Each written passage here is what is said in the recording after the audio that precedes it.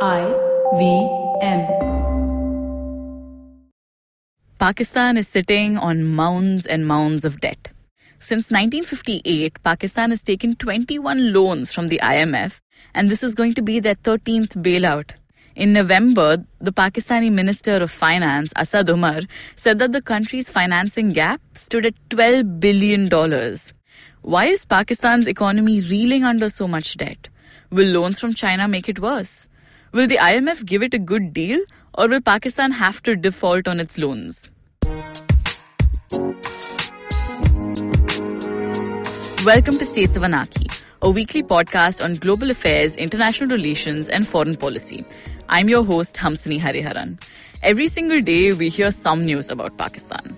In fact, no conversation about India's foreign policy is ever complete without us speaking about Pakistan. So today, I'm joining the bandwagon, but hopefully without all the screaming and calling for nuclear annihilation. My guest for today is Michael Kugelman.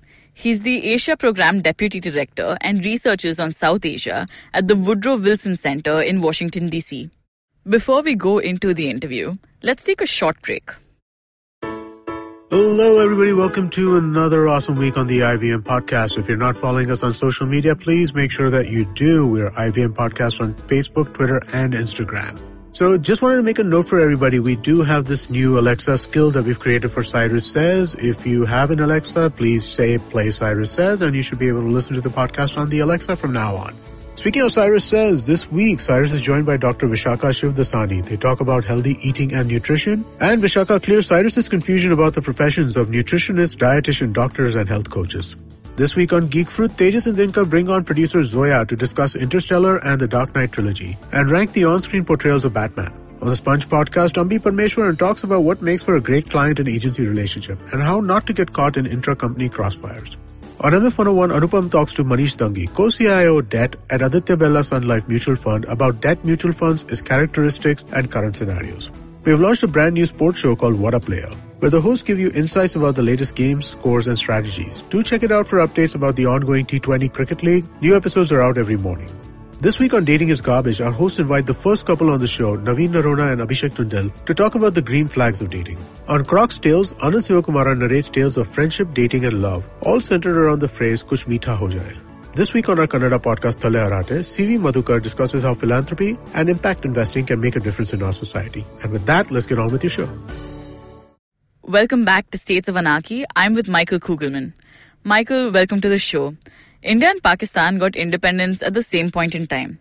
But 70 years down, both the economies look very different. Could you briefly walk me through how far Pakistan's economy has come since 1947? Yeah, it's a fair question, and it's great to be here with you. It's a fair question because early in their histories, India and Pakistan had relatively similar economic performances in terms of macroeconomic indices, but certainly things changed, and things changed quite quickly. Several factors, several ways of answering the question. One is that Pakistan was just consumed by all types of internal instability very quickly, and that continued for quite some time. And that obviously has made it difficult for it to grow its economy in a big way. And I would also argue that the military has always had an outsized role in politics and the state in Pakistan, unlike in India. And traditionally, the army and the broader military in Pakistan has tended to hog a lot of budgetary spending. So that's made it more difficult to allocate spending to healthcare and education and those types of important areas that contribute to economic development. But then I think there were also some poor policy decisions made by Pakistani economic policymakers. Go back to the 60s, in particular, the 50s, the 60s. The world was starting to recognize that it was time to move away from manufacturing only. Yeah. And I think that, you had a lot of these countries that became the Asian tigers that recognized the importance of the services sector, started to get into that. Whereas Pakistan was very stubborn and it maintained a focus on textiles. Textiles became, have been for a very long time the main export product out of Pakistan. It's still like that today.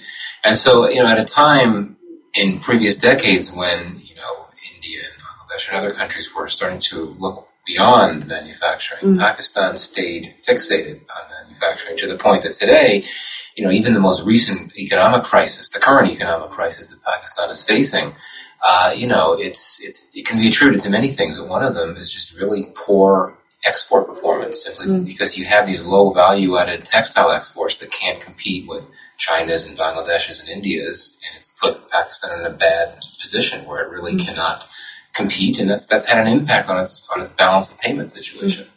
Yes, and this is true that for many years Pakistan has depended on outside sources for financing, certainly military assistance, but also economic assistance. And you look at the variety of countries that have contributed to that in different ways. The obvious ones that come to mind first are the United States, China, Saudi Arabia, but there have been others as well. And I think that many economists in Pakistan have long recognized that it's not necessarily the most sustainable economic strategy to be so dependent on foreign financing, foreign aid for so long.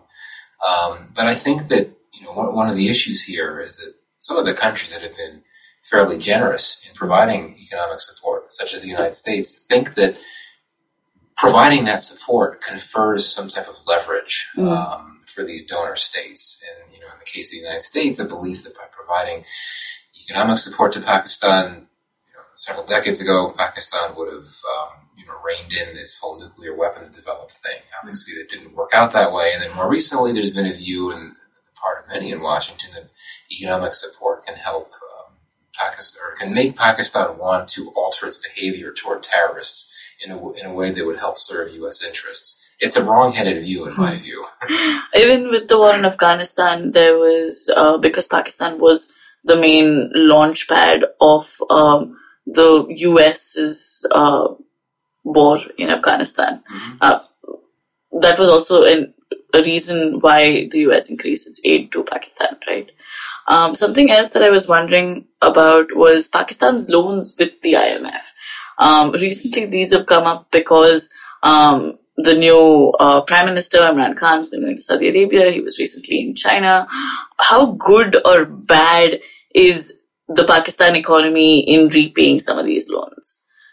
Yeah, it's a good question. So, one of the biggest manifestations of Pakistan's current economic crisis is its indebtedness. It's heavily in debt.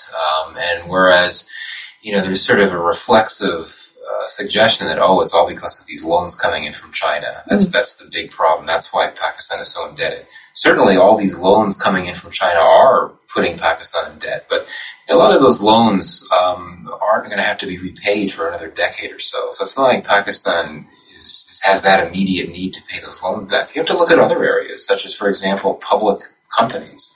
You've got a number of public corporations in India, in Pakistan, such as its airline, Pakistan International Airways, Pakistan Railroads, this Steel Mills Corporation, several very infamous public companies that have just been struggling for many years.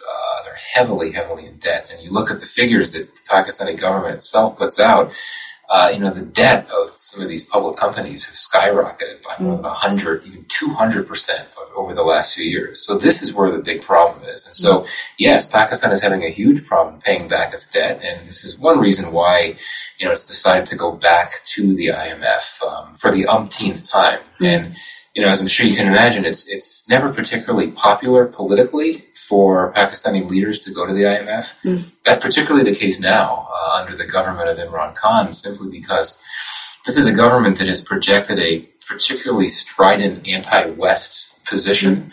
And this is the Prime Minister, Imran Khan, who, the day after the election, the end of July, which his party won, he made a speech to the nation in which he said, we are going to become an Islamic welfare. Our economy is going to become an Islamic welfare system.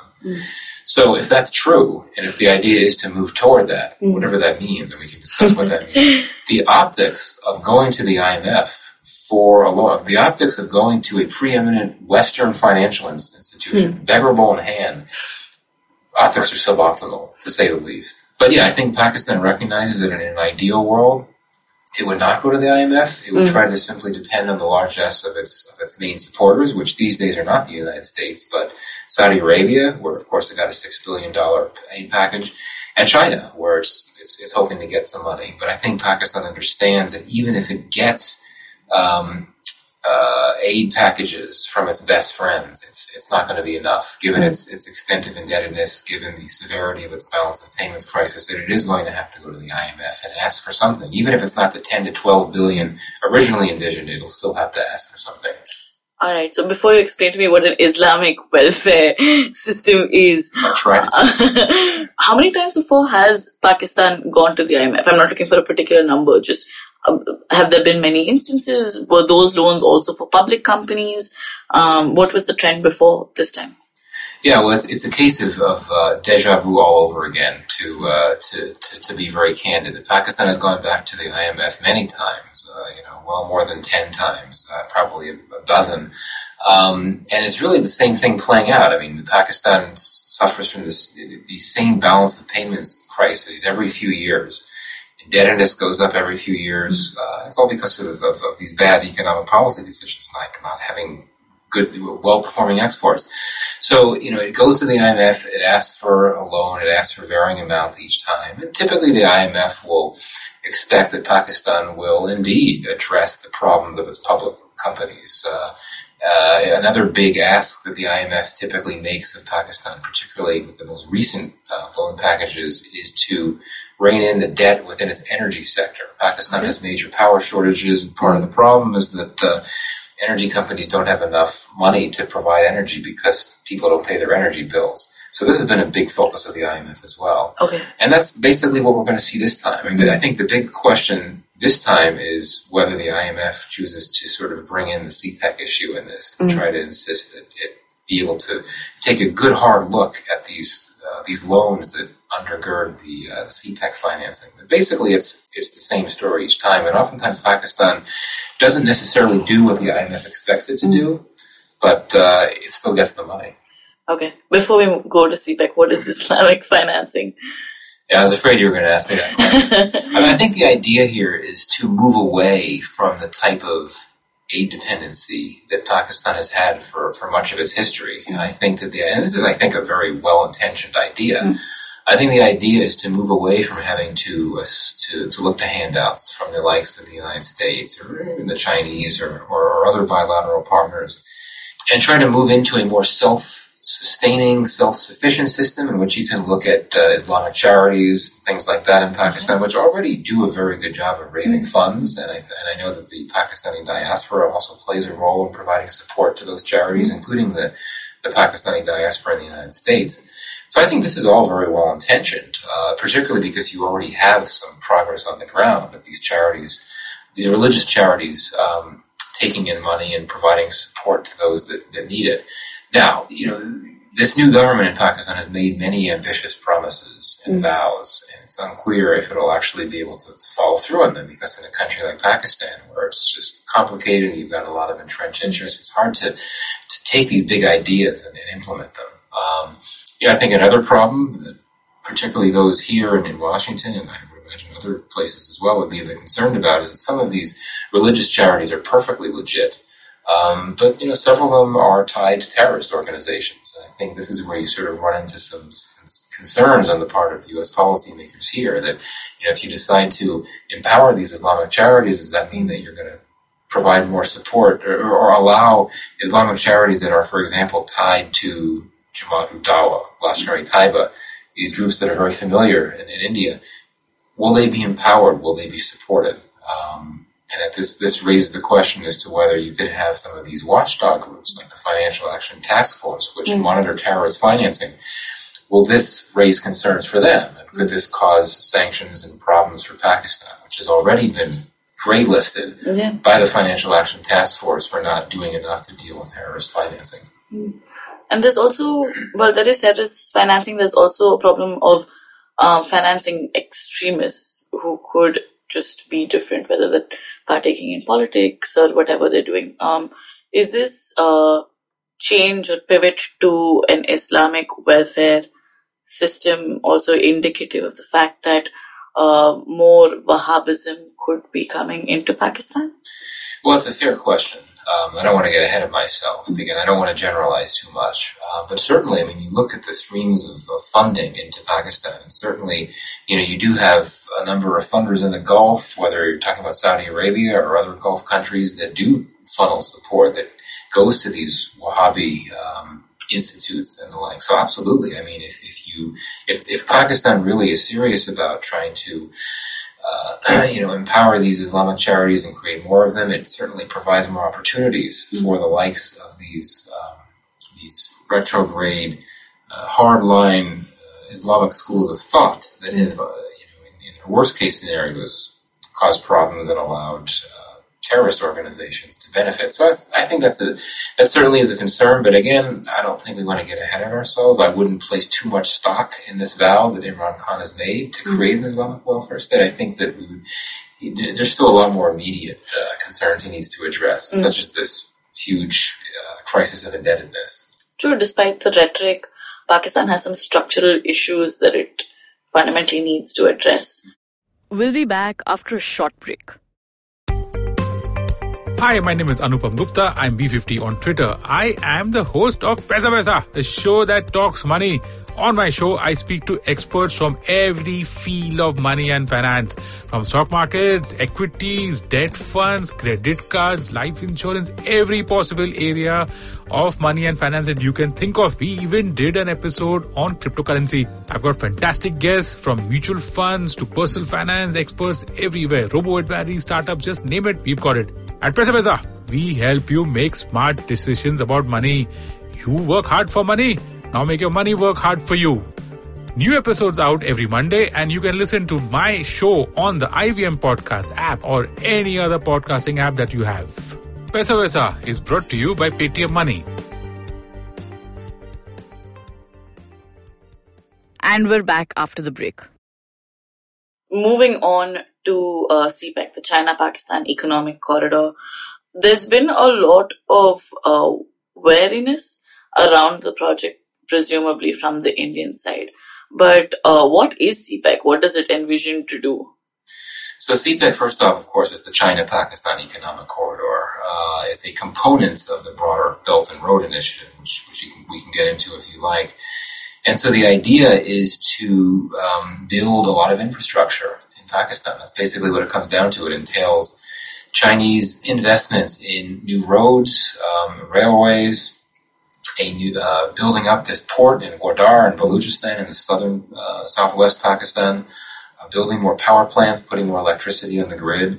So the idea here, there are several objectives that China has. One of them is basically to further its goal, its broader geostrategic goal of hastening access to far-flung markets in order to feed its rapidly growing economy. But of course, the flip side of this, the other goal of China is to expand its global footprint and expand its global influence, particularly as its star continues to rise as a power and a future superpower.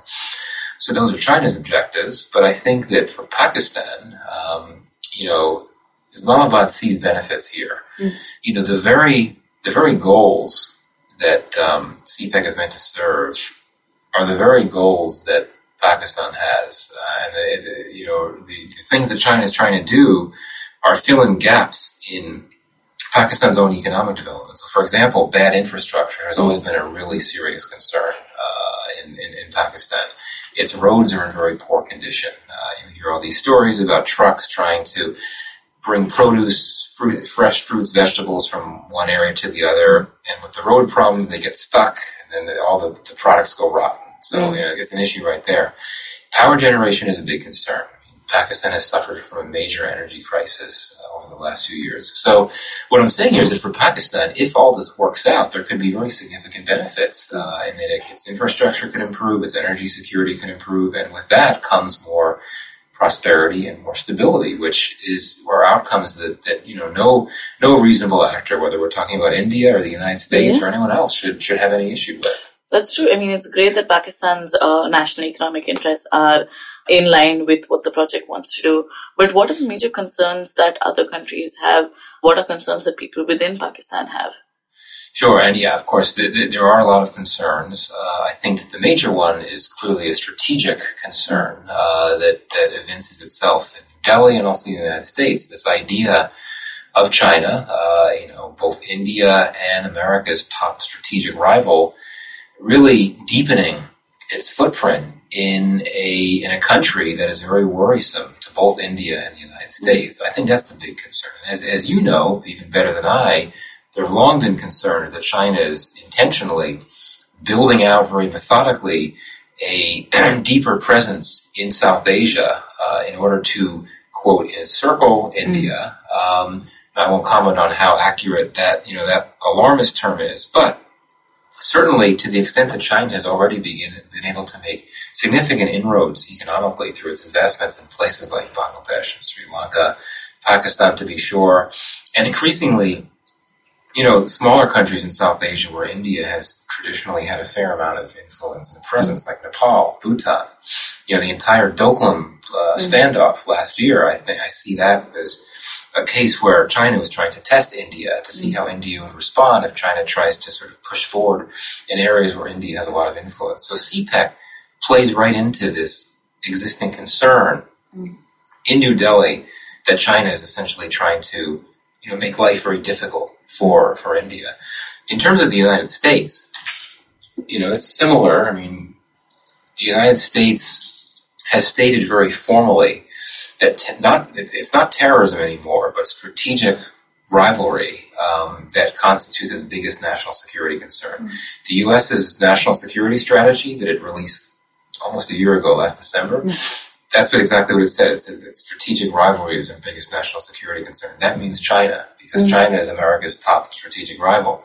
So for the U.S. to see China deepening its presence in a big way in a country that is very strategically significant for the United States, yet also a country where the U.S. is very unpopular and much less present than China is, that certainly is concerning. So I think that, how you perceive CPEC depends on which lens you apply. And I think this applies for both India and the United States. If you apply an economic lens, you think, well, this is great. You've got all these ideas or all these objectives of, improving infrastructure and bringing more energy security, creating jobs. That's great. But if you apply the strategic lens, you see that, China is slowly but surely deepening its footprint in an area that is troublesome to both the United States and India. Now, in terms of Pakistan's own perceptions of CPEC, officially the rhetoric is very heady. It's extremely positive to the point that, it's become one of these issues. CPEC has become one of these issues that if you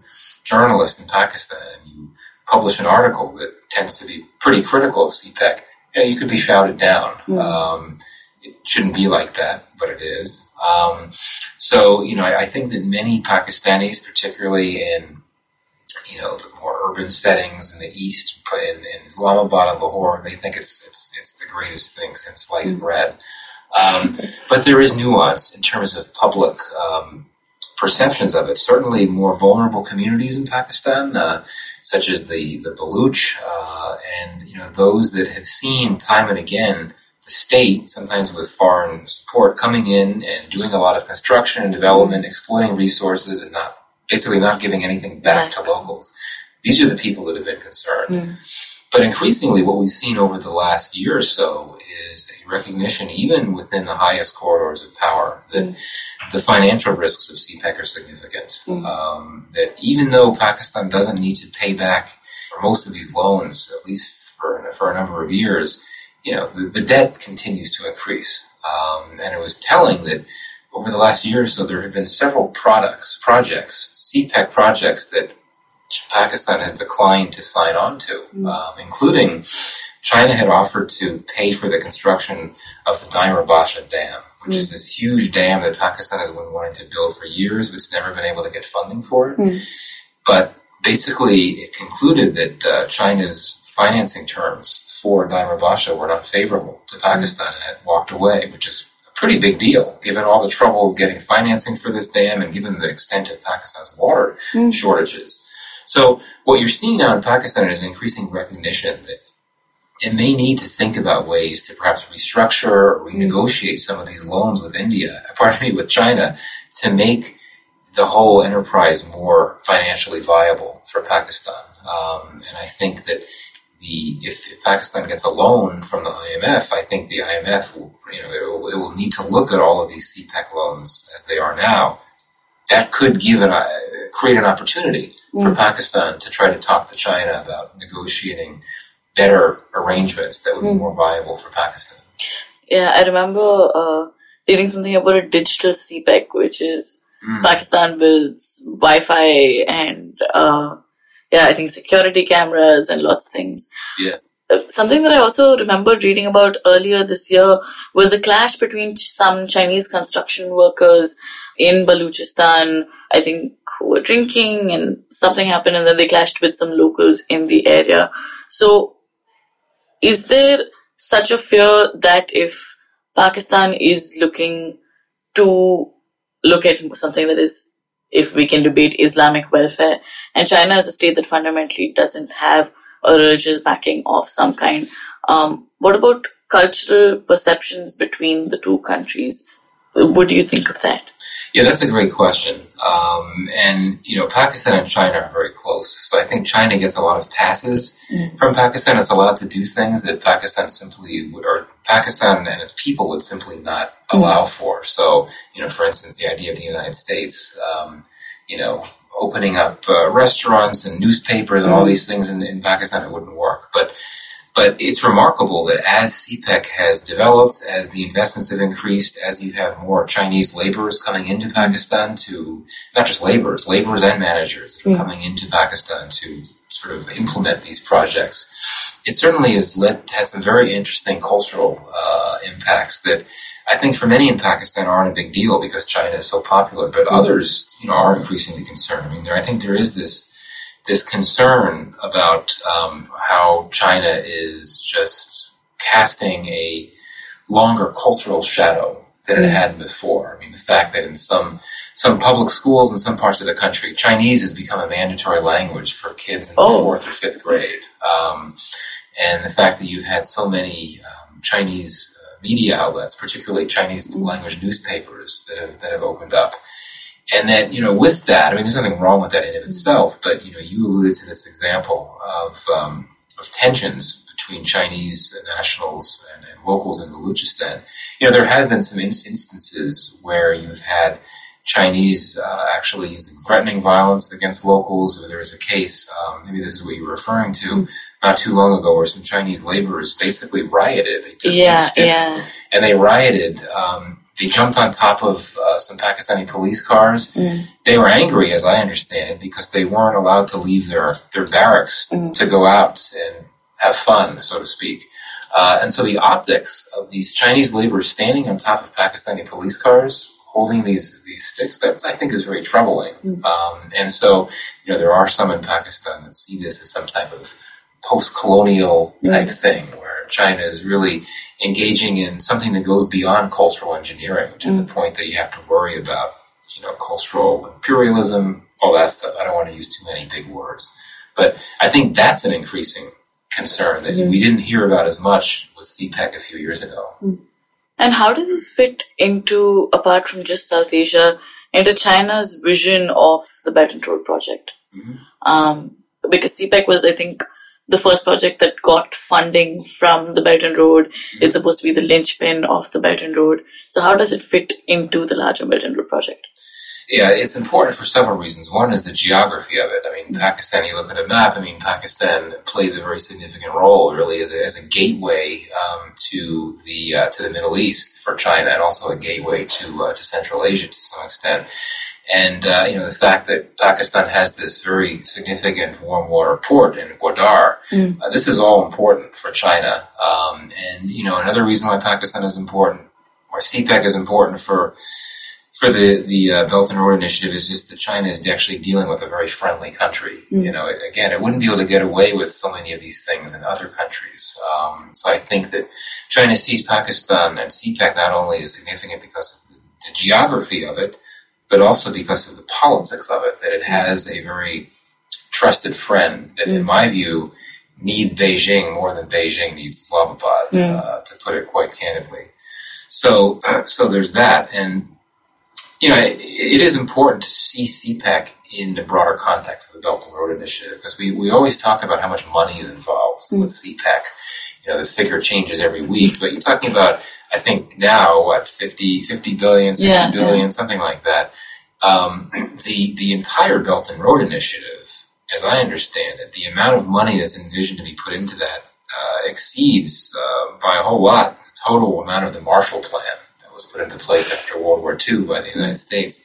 So it's huge. And so as big as CPEC is, it's only a small part of a much bigger enterprise that China is trying to put together.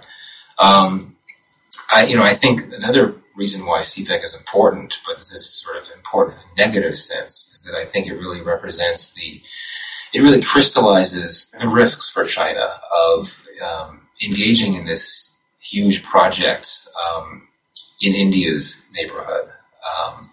As you probably know, India hasn't said all that much officially about its views about CPEC, but it has come out very formally one time before this meeting on the Belt and Road Initiative in Beijing. It came out very formally, said that it was not going to send a representative there, and then it basically laid out a sovereignty justification. It said that we cannot support these connectivity projects that violate sovereignty. And of course, what it was referring to is the fact that CPEC is envisioned to go through Gilgit-Baltistan, which, as you know, is a region of Kashmir that's administered by Pakistan but claimed by India. So to the extent that India has any type of formally expressed opposition to Belt and Road Initiative, it's CPEC. It's not BRI on the whole.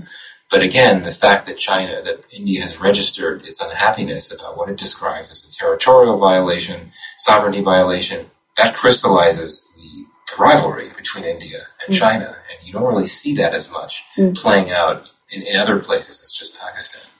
Okay, I have one last question for you. For anyone who is interested in reading more about the Pakistani economy or the Belt and Road Project, is there a book or a recommended reading that you would suggest? Well, I would argue that there's no shortage of great resources in Pakistan on this issue. And I think in terms of the most current resources, particularly for those that have short attention spans, the coverage and the reportage and the analyses of Khurram Hussain, who's basically runs the business side of reporting at Dawn newspaper in Pakistan, it's very good. And he's not afraid to be critical when he thinks there is a need to be. So I would certainly suggest that. I would also suggest the works of some of these top line Pakistani economists out there, including people like Ishrat Hussain, who now is leading he's now a senior advisor in the Imran Khan government on issues like austerity and institutional reform. He's come out with a book relatively recently. So I think that's a good place to start. If you want broader context, Andrew Small's book on the China-Pakistan relationship is probably one of the better books on South Asian geopolitics in recent years. And, he gets into these economic issues and these CPEC issues as well. All right. Thanks so much, Michael. Thank you for your time and for talking to us. Thank you. It was my pleasure. That's it for this episode of States of Anarchy. Thanks for staying with us. If you're interested more about debt in Pakistan, then I've attached a bunch of readings for you in the description of this podcast. So if you have any comments or questions, just reach out to me on Twitter, where I'm @HamsiniH, or on Instagram @States of Anarchy. You can listen to States of Anarchy on the IVM podcast app, website, or wherever you get your podcasts from. I'll be back next Tuesday. The most engaging and the most useful conversations you may have in your life are likely to be with your most challenging customers. Hi, I'm Ambi Parmeshwaran, and on this podcast, I will take you through my book, Sponge: Leadership Lessons I Learned from My Clients. Packed with real stories about real people, but most of all, packed with the innumerable lessons I soaked up from some of the most iconic business leaders like Ratan Tata, Azim Premji, S. Ramadorai, Karsanbhai Patel, M. Damodaran, Dr. Kurian, and many more. Don't forget to tune into the Sponge podcast. Keep sponging to keep learning.